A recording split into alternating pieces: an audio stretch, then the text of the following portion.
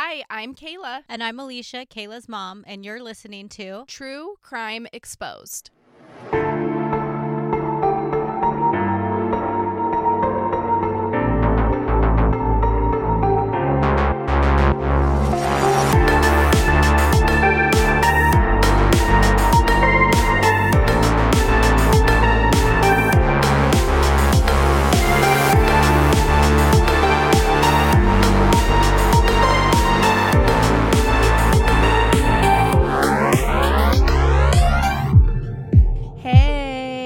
So glad you're back listening to us again, or I'm super glad that you're new here and you found us. The best thing you can do for our show, you guys, is to share us with your friends and your family. So share us onto your social media or tell your friends at work that you love this podcast. Spreading the word will be super helpful. And I got this really fun email from a listener. I'm not going to say your name because you didn't tell me I could or that I could even share this email on here. So I'm going to keep you anonymous, but you know who you are. Hey, girl. So she just kind of told me about how she was driving and came across this, thing. And she was thinking about the creepy car dump sites, which literally happen all the time. And they literally are all over the world. So she is in Tennessee and she sent me this picture. I'll have to share it on our social media. But it is just like these cars in a field covered in hay. So that's over in Tennessee. It really goes to show that there really are creepy car dump sites everywhere.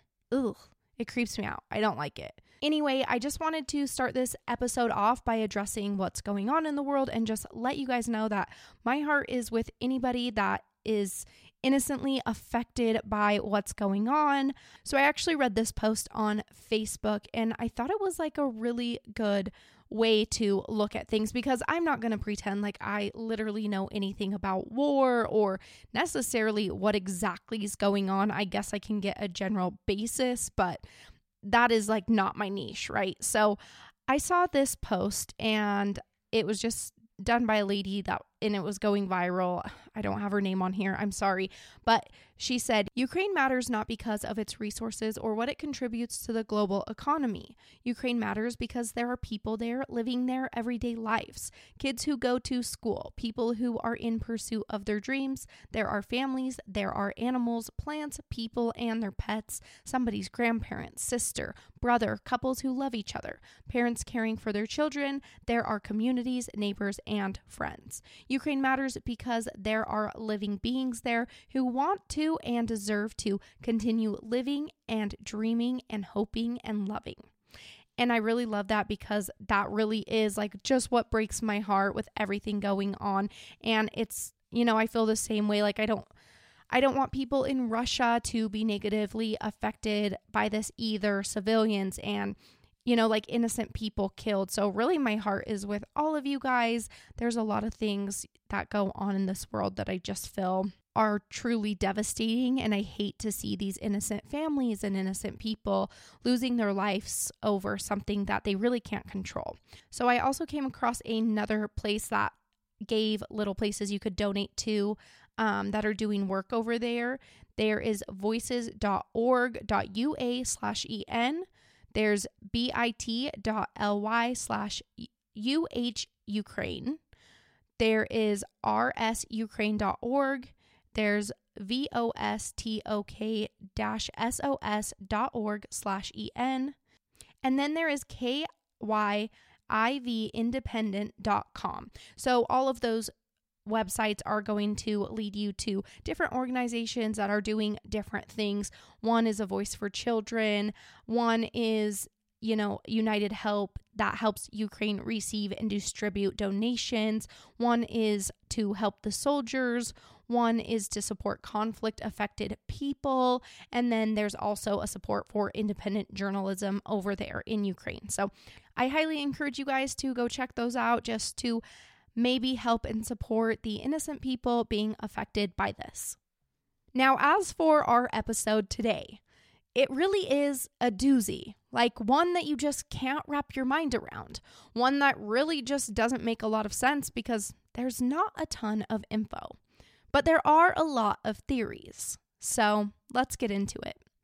Are you ready for today's case. Okay, so I'm taking you back to 1989 in Dane County, Wisconsin. It was September 3rd when a grisly discovery was made in the basement of the Good and Loud music store. So this business was located on University Avenue there in Madison, Wisconsin, and the owners of this store had been having some problems with their boiler. So they decided it was time for a replacement, and the owner of the building starts by removing the broken boiler. On that September 3rd day, this owner noticed water that was leaking out onto the basement floor, and it seemed to be coming from a pipe that connected the boiler to the chimney. So this man, he bends down and he shines a flashlight into the pipe to investigate what was leaking. But he got more than he bargained for, and this shocking chill rushes through his body when he sees what looks like a human skull. So by looking through that pipe, they can see a skull there at the bottom of the chimney. But could it really be a skull, let alone a human skull? The owners, they didn't even know what to think about the situation, so they make a call over to law enforcement. Soon, the Good and Loud music store was filled with investigators, and they determined that what was seen through the pipe was in fact a human skull. And not only do they find this skull, but they also find a complete human skeleton along with a pile of rotting clothing. In that pile is a sleeveless paisley print dress and a belt that matches the outfit. There is a long sleeve shirt that is buttoned down and determined to be made with an Oxford type cloth. The brand is White Stag and the blouse is black. And then there's also this shaggy sweater that is a size medium. No underwear was found, but this person was wearing socks, and it was also determined that they were carrying a second pair of socks with them. And the shoes that were worn were these little high heels with like a low heel and pointed toes. And there was a necklace present among the clothes, and it's described as a German iron cross medallion. And lastly, there was a butter knife and a pocket comb. A what? A pocket comb. Like a comb people keep in their pocket to brush their hair. Oh, okay. The skull was probably a female. Yes, that's what it's seeming like at this point. So once all of these items are discovered, they are collected as evidence and they're sent off for testing, including all the pieces of the skeleton and the skull. Soon the Madison Police Department would receive the results of these tests, and something came back that they were not quite expecting. The skeletal remains were determined to be those of a male, somewhere between the ages of 18 and 35 years old. And this person was estimated to be about 5 foot 7 inches tall and deemed to be Caucasian. And the estimated time of death was somewhere between 2 months and 2 years. Their hair was 4-ish inches long and it was brown. So obviously what threw police off about these results is kind of the same thing that you initially thought, because it was a woman's clothing that was found with the skeletal remains. Right. So we don't know the exact circumstances surrounding the life of the person who was found in the chimney. So on transtruecrime.blogspot, they wrote of this case, explaining it as, quote, a skeleton of a possible transgender woman / crossdresser / drag performer, end quote. And I do find this to be the most likely reason that this person was dressing in women's clothing. There are like other random speculations, such as the clothing being a part of like a Halloween costume. We don't actually know exactly when this person died, so it is possible this could have been a tragedy that took place on or near Halloween.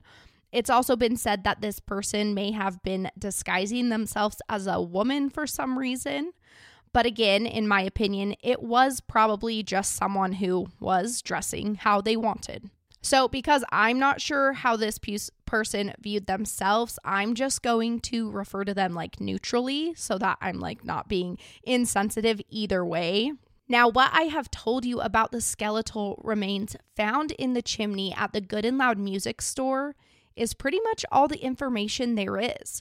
Because although these remains were discovered in 1989, about 33 years ago, this person has never been identified and is referred to as Dane County Doe or the Dane Co. Chimney dough. And dental records were even, they took dental records of this person and they compared them to missing persons around the area, but still no matches could be found. And I found this case on the DNA Doe Project's website, and they took on this case in December of 2021, literally just months ago. So if you don't know what this organization's purpose is, I'll explain it real quick. This is an American nonprofit volunteer organization that was formed to identify the unidentified deceased people in this country using forensic genealogy. They don't only help identify victims of crime, they help identify anyone who has passed but remains nameless. So people who died due to car accidents or homicide or any unusual circumstance. And I will be highlighting their organization a little further at the end of this episode, like I do with an organization at the end of every episode. And if you don't know this, I do always link every organization that I highlight in our show notes, which is like the explanation section of our pod episode wherever you're listening. The DNA Doe Project has been the reason for many does' identification, and I think this is really cool work. So, what do we think about our Dane Co. Chimney dough? Was this death an accident or a homicide? The Madison Police Department has stated that those are the two theories in this case, accident or homicide. So as for the accident theory, police have said that maybe this person was a burglar. Now, in order for them to have gotten to the bottom of the chimney as a way of sneaking into this store for a robbery, they would have had to access the roof of this store and then shimmy down this small opening themselves to the bottom of the chimney. The problem with this is that once they reach the bottom of the chimney, they would realize that they were not able to access the building from there because there was no way into the building from the chimney without removing that boiler. And the only way in or out of the chimney was through the opening at the top on the roof. If this was the case, this person was then stuck at the bottom of the chimney and died as a result of this mistake. And if they went head first into the chimney, they could have died as a result of falling down the opening too quickly and hitting their head, or they could have died of positional asphyxiation. Is that how you say it? Asphyxiation. Asphyxiation. Mm-hmm. I can't say that good. Now, if they went feet first into the chimney, then maybe they died of starvation while stuck in there. And going feet first might be an explanation of something else. The skeletal remains were found to have severely fractured pelvic bones. And according to this autopsy, it said that it's believed that these breaks in the pelvic bone happened at the time of death. So maybe slipping and falling quickly into the basement down the chimney caused these breaks. But I also question why the bones in the legs wouldn't break as a result of the fall. Like, do you think pelvic bones could break without causing any damage to the bones in the legs or the feet? Like going straight down? Possibly. They could, you think? Maybe. It seems like it'd be odd, too. But yeah, like unlikely, but maybe. Yeah, it's like the pressure, like maybe the way you land, like your pelvis took it more so. So maybe that's a possibility. For me, I don't necessarily find the burglar theory to be likely, and it seems that many people agree, including police. I think that's just kind of, they're keeping an open mind to it, but it doesn't necessarily seem that that's their main theory. I read in a lot of places that people find the outfit this person was wearing as a very odd outfit for someone trying to sneak into a store and rob it. Remember, there's high heels, a dress, an extra pair of socks. It just doesn't quite add up with the narrative. Yeah, because they were holding like the pair of socks. Yeah. In their hand, right? I mean, I don't know if they could tell that specifically, but there was just like an extra pair of socks, probably balled up, like rolled together there among the stuff, even though this person was wearing the socks. Mm-hmm. At the time they find this person, their skeletal remains, so I'm sure kind of everything about them is just in a pile.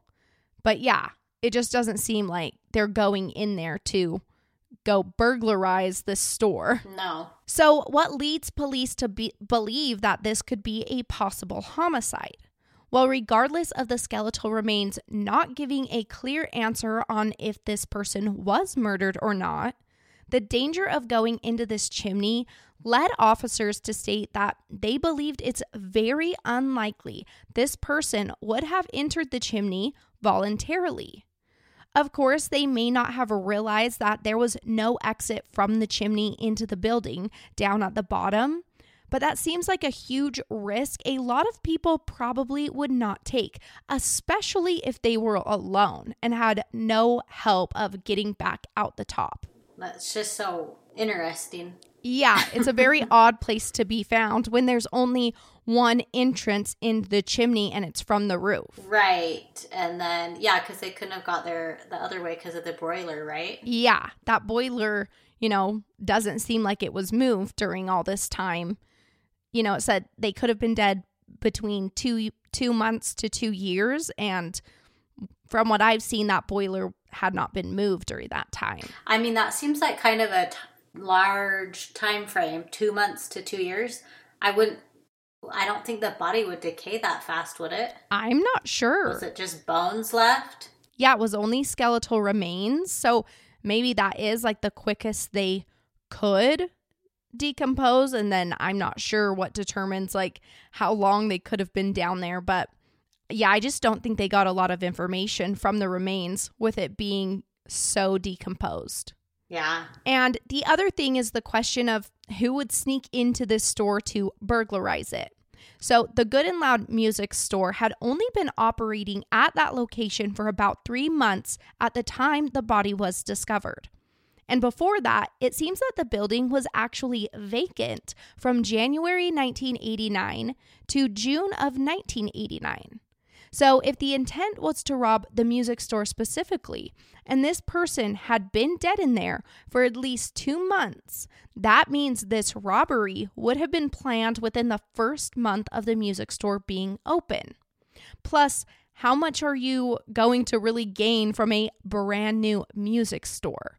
Maybe a small amount of cash and some instruments. Like, I don't think a lot of people are running around trying to steal violins and trombones and like carry it out of the store. They're too big, and I mean, they can be pricey, but I don't think you'd want to rob that. No, like highly unlikely. Yes. Now, remember though, we just talked about, the body could have been there for up to 2 years. So what was inside that building before the vacancy in 1989? Well, this building was actually formerly a Christian bookstore, and that building became vacant when the bookstore relocated to the Hilldale Mall, which was nearby. So maybe this person wanted to rob the Christian bookstore, but again, what would they gain? Maybe some cash and as many books as they could carry, I guess. Very unlikely that a Christian bookstore would be the target for a burglar. And why would they go through a chimney to do it? I know. Like, it seems like dangerous, unlikely. Kind of everything surrounding that seems not likely to me. Yeah. Now, there are other theories that surround the idea of this person being in like a psychotic mental state or on drugs. And then they climbed into the chimney with sort of an unknowing of what they were doing. And maybe that is possible. Honestly, it seems more possible to me than the burglary story. And there's very little evidence to point at what happened since we don't know who this person is. We can't determine if they did have a drug habit or a mental health history. But get this, Madison is known as a university town because it is the home to the University of Wisconsin-Madison. This school has a large campus, one of the largest campuses in the state, and it homes sororities and fraternities. And in the 1980s and the 1990s, the school had a big problem with hazing. Hazing often happens within fraternities where pledging members are often humiliated and put into dangerous situations all the time in the name of initiation rituals. So some people have pointed to the fact that a pretty common hazing ritual within a frat house organization was to force male candidates into dressing up in women's clothing while making them do other things. This isn't one of the main two theories put forward from police, but again, it has been speculated by others and could seem possible. The building where Dane Co. Chimney Doe was found was extremely close to the campus and to student housing. Remember, it was even located on University Avenue. I'm not from Wisconsin, nor have I traveled to this area, but that makes me assume that it was in fact very close to the university. So, was this person sent into the chimney as a part of a hazing ritual gone wrong and ended up dying? It makes sense to me if there was ever a record of a male student going missing from the university during this time. But there are no records of that. And someone attending college oftentimes is still in contact with family, as you're usually like dirt poor at this time, you need a little bit of help, or they at least usually have a friend or two.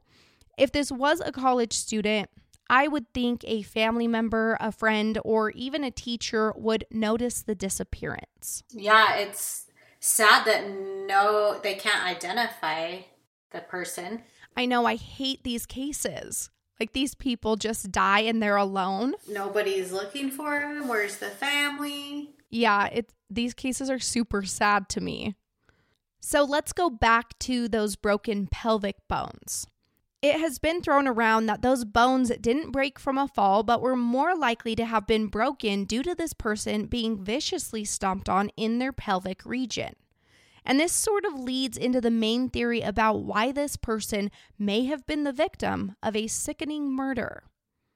It was in 2012 that the police discussed the most likely scenario, and it was centered around this victim being a male crossdresser who was possibly a sex worker. It is speculated that this person may have met up with a man on the night that they died. Whether they were just meeting for a date or a hookup, or they were working as a sex worker and meeting up with a customer, it all kind of leads us back to the possibility of the person they met up with becoming enraged when it's revealed that despite the way this person was dressed, they were biologically a male. So the theory is that this murder was a hate crime.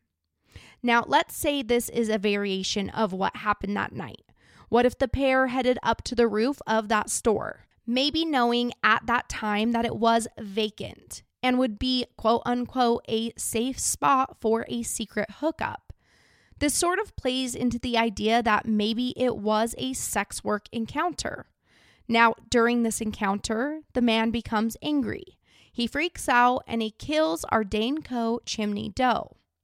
There was no cause of death determined, and because the remains were skeletal, there are so many possibilities. But that theory also makes sense in connection to the pelvic bones being stomped on. If some douche was so angry about this person being a biological male that he would kill them, don't you think it's likely he could have been stomping on this person's pelvic area as an act of his anger and hate for the fact that this person had the parts of a male? So it's disgusting if this is what happened, that someone could do this to another human. Now, after this encounter and murder, the perpetrator would have then taken the body and discarded it into the chimney, as that was the only place on that roof to conceal a body and hide the crime just committed. It makes sense to me that this would have happened when the store was vacant. Although I am sure it could have happened when the Christian bookstore or music store was operating. Maybe it was in connection to someone who worked for or operated in either store, and they could have met there because it was familiar. But if the two people met on the roof during vacancy, that makes sense about why no one within the bookstore or music store ever reported this horrid smell, the smell of a decomposing body. Because although there was no exit from the chimney into the store that this person could fit through, that chimney was connected to the store via pipe and the boiler. I feel like the strong smell of decomposition would have definitely been present inside the store. I know. Wouldn't that have been so stinky? Like so stinky. That's what makes me think like this had to have happened when it was vacant, right? Because a body can't just decompose when people are literally there working inside that store. I know. You'd think there'd be so many complaints, even from customers. And yeah. And I've never smelled like a decomposing body, but I've heard that it's really, really bad and like very strong. Well, I never have either, but I mean, if you think you probably have animal. I honestly don't even think I have. Really? Like I haven't really been around a lot of dead things. Well, I know I've walked past, like, when you're walking in the woods or something and you smell something stinky and it's like, oh, yep, there's an animal that's died. Yeah, you can just tell, and it's like strong in the air. Yeah. Yeah, I feel like there's no way if people were literally inside the store day to day that they wouldn't have smelled the body decomposing. And that's what leads me to think it had to have happened when the store was vacant, that this body was put in the chimney, which is what kind of leads me to like my final conclusion on the burglary theory that was just not possible because no one's burglarizing a building that's empty. Right. Yeah. So even the police officers, I think they feel the same. It was Detective James Gran who helped with the investigation on this case, and he stated that this death is probably a homicide. Yeah, that's what it seems like. Yeah, definitely. To me too. It's just not likely to me that they would go in there on their own. Now, and the fact that this person was possibly a transgender woman or a man who enjoyed cross-dressing or doing drag could point to the reason that they were never matched to a missing persons report. Because like I just said, this was a long time ago. It was in 1989. And unfortunately, a lot of families still treated their family members who were a part of the LGBTQ community as a disgrace, often cutting ties with them. Or maybe this person cut ties with their family after feeling unwelcome, leading to a family that doesn't even realize this person is missing. And it's like, please just accept people for who they are. Don't cut ties with the people you say you love. That would just be so devastating later on to learn that this is the fate of someone in your family. And like this happened to them when they were totally alone and didn't have your support. It's just sad that even still in death, they're alone because we don't know who they are or where they belong. So I think it's good that a couple months ago, the DNA Dope Project took on the case because it seems like they have had a lot of success stories. So that would be really cool if they were able to identify this victim. Yeah, I wonder how they can by tests. I mean, they have the DNA. Yeah, so it looks like they do forensic genealogy. So kind of like genetic genealogy where I think they're able to... Yeah, they can go back. Yeah, like connect family lines and kind of like move it down and, narrow it down to certain people and then test those family members. Yeah, and then, I mean, I'm sure the family has somebody that's missing or that they just assume died or something. They just took it on in December of 2021, so it hasn't even been like 3 or 4 months. So we'll see what they do with this case in the next year. Oh, yeah, that'll be awesome. Yeah. In 2012, in this case, there was a glimmer of hope. So this woman named Laura Zimmerman, she contacted the Madison Police Department and she was like, hey, I have some information on that Chimney Doe you guys have. Like, I think I worked with him.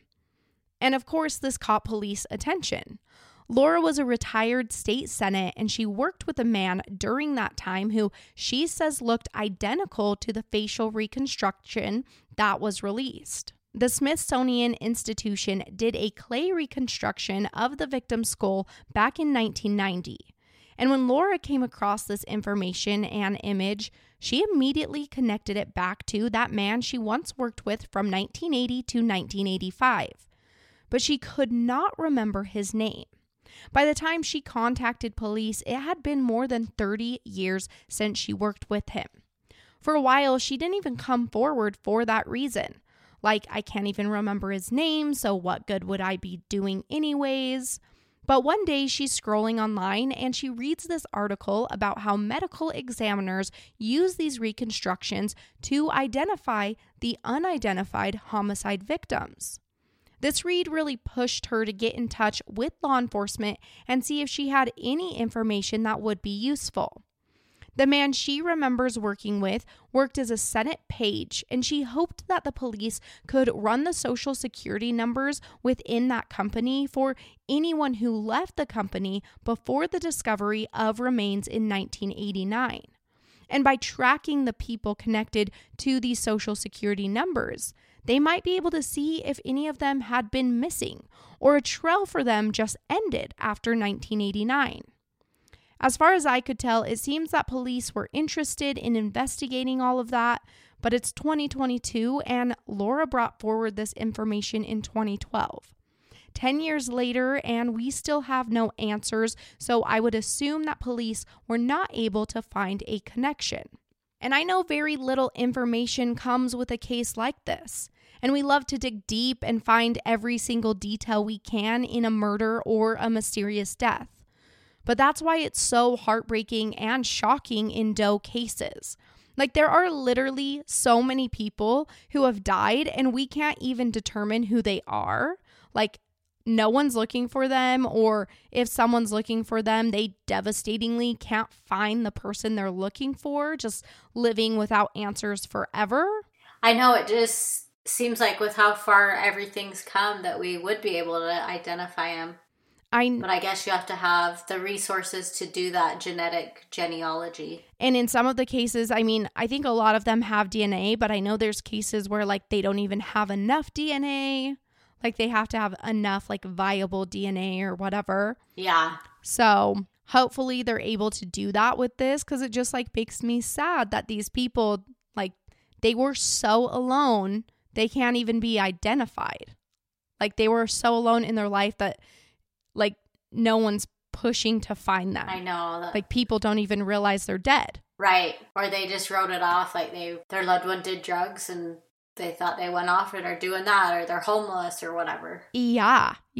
I think that can happen a lot too, where it's like, oh, I don't know what life they're living. Like they ran off, haven't been in contact with them. They're probably homeless, can't find them. Right. And then it's like, you don't know to report a missing. Yeah, because you don't know that they're missing. And that's just sad to me. They're alone in life and then they're alone in death. That is sad. I hate it. Yeah. So that's why organizations like the DNA Doe Project, NamUs, and much more are so important, because with today's technology, like you said, they are giving families and victims peace by identifying these lost people. And there's another case very similar to this case, but had a better outcome in the sense that the identity was found. So it was only 3 years before the discovery of our Daneco Chimney Doe when someone was discovered laying on the sidewalk of the 2500 block of Wentworth Avenue, which was near Live Oak Street in Houston, Texas. This person was not deceased when they were found on July 10th, 1989, but they were unresponsive. Help was immediately called and medical personnel quickly came in response, ultimately bringing this individual to the nearest hospital. They were rushed in while nurses and doctors tried to intervene, but it was already too late. Soon after arriving at the hospital, this person was pronounced dead. And the person who had died didn't have identification on them. But on site, police could see they were wearing some jewelry, including 4 earrings in each ear, a clear stone ring, as well as a second ring, a silver chain, and 2 gold necklaces. They had on pink pants held up by a black spiked belt. They were in a gray shirt, and underneath their shirt, there were some pairs of socks discovered. So in other sources, I have read that there were fake breasts underneath the shirt. So I'm not really sure if this was referring to the socks. Oh. Because like when they explain the socks being under the shirt, they explain it as like imitating breasts. Mm-hmm. So I'm not sure if the fake breasts and the socks are meaning the same thing or different things.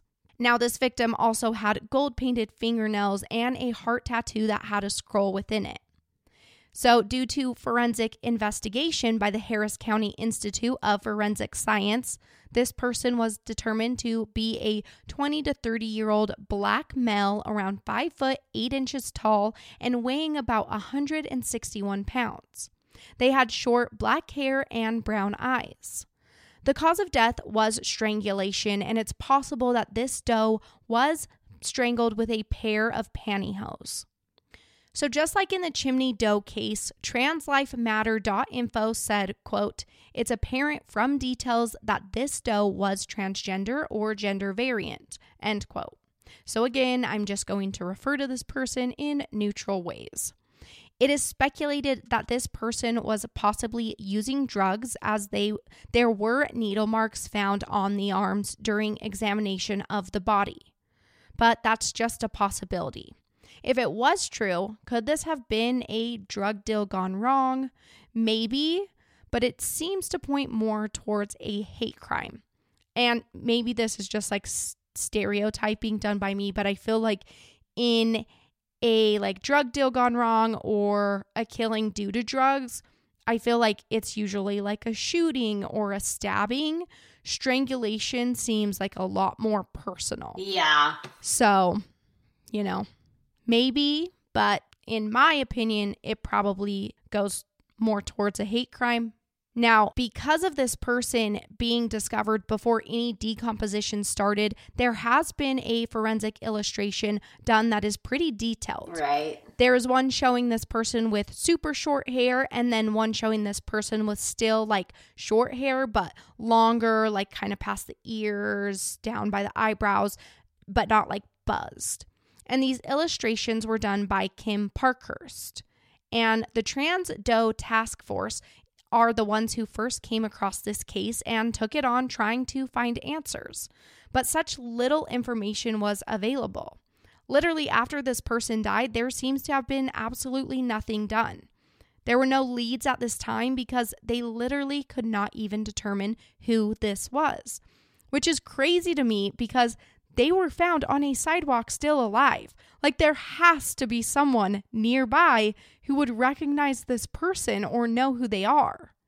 Like it's not like they found a skeleton like they did in the other case. Like this person was laying there alive on the sidewalk and they still couldn't find out who it was. Yeah.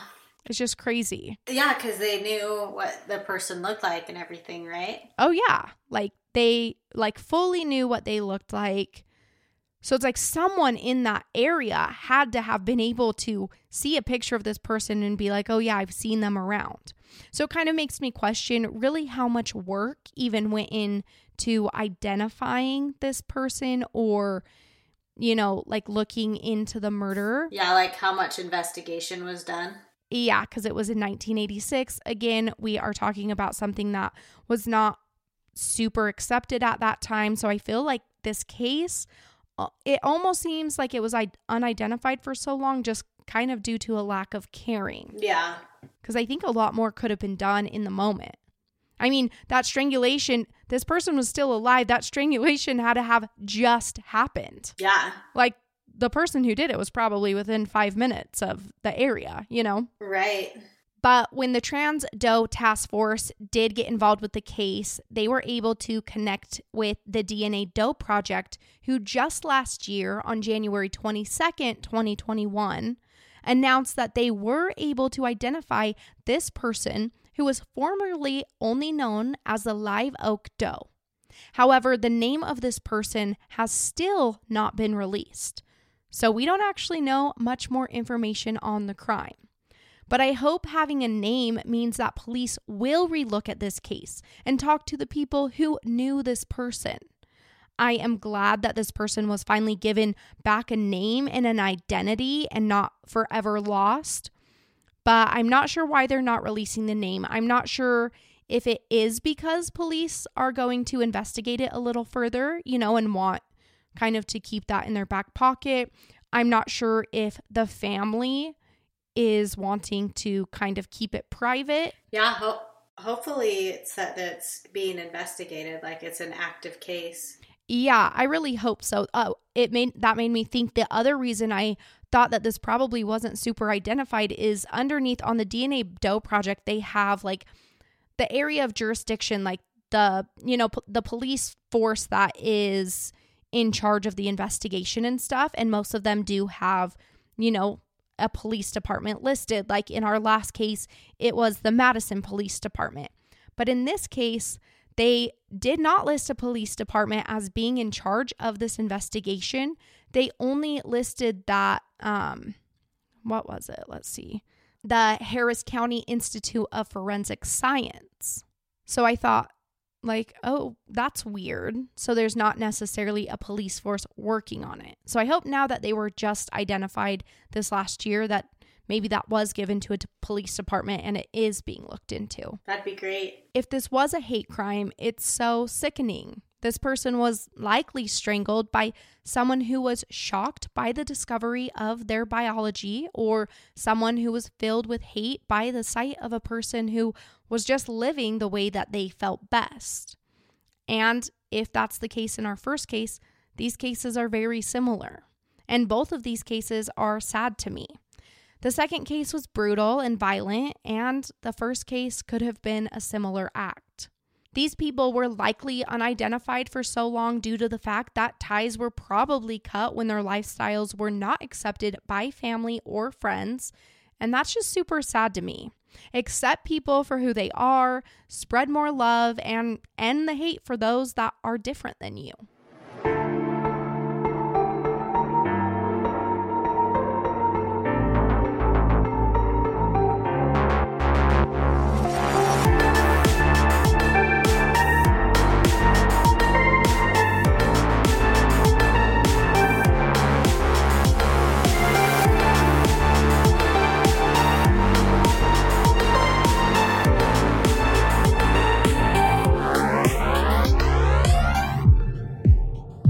Hi, I'm Charlie Waters, and today I'm going to be talking about Fiji. They have a super big hidden temple there, and it is huge. It's the biggest in the Summit Heavens there, called the Sri Siva Subramania Temple. I am going to look at a picture of it on my mom's phone. It is huge and colorful and beautiful. And the doors have a pattern on it. And did you know that temple has so many colors? Have a great day. So I told you guys during the episode that I was going to highlight the DNA Doe project a little further here at the end of the episode. And I'm going to highlight that and the Trans Doe Network, since that heavily played a role into the cases we are talking about today. So the DNA Doe project, I kind of already explained it, but they do use genetic genealogy to identify John and Jane Does.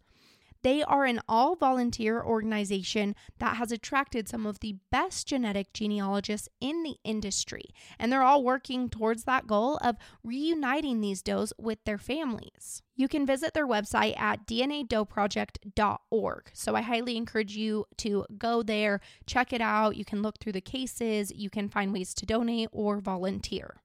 The other organization you can visit is transdoetaskforce.org. And their goal is to find and research cases of LGBTQ missing and murdered persons. So on their website, you can read about how transgender and gender variant people are disproportionately targeted in violent crimes, and they also have a higher suicide rate among them. So they are far more likely to be estranged from their families and end up in these vulnerable situations and where they don't have adequate support. So they say that there are likely to be hundreds of transgender does filed in cold case files as either Jane or John Doe. And it says that, that might not match the gender they lived under or the descriptions anyone looking for them may have given. So they are seeking out to find these individuals who have slipped through the cracks so that they can have a chance of being identified using the latest advances in forensic science and technology.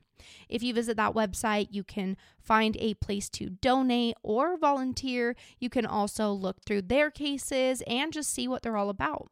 Again, like I always do, I highly encourage you to visit one or both of these websites and get involved. The only thing we can really do through listening to these stories and partaking in this genre is to help out organizations that are fighting these violent crimes. I'm glad I had you today. I will see you again next Wednesday.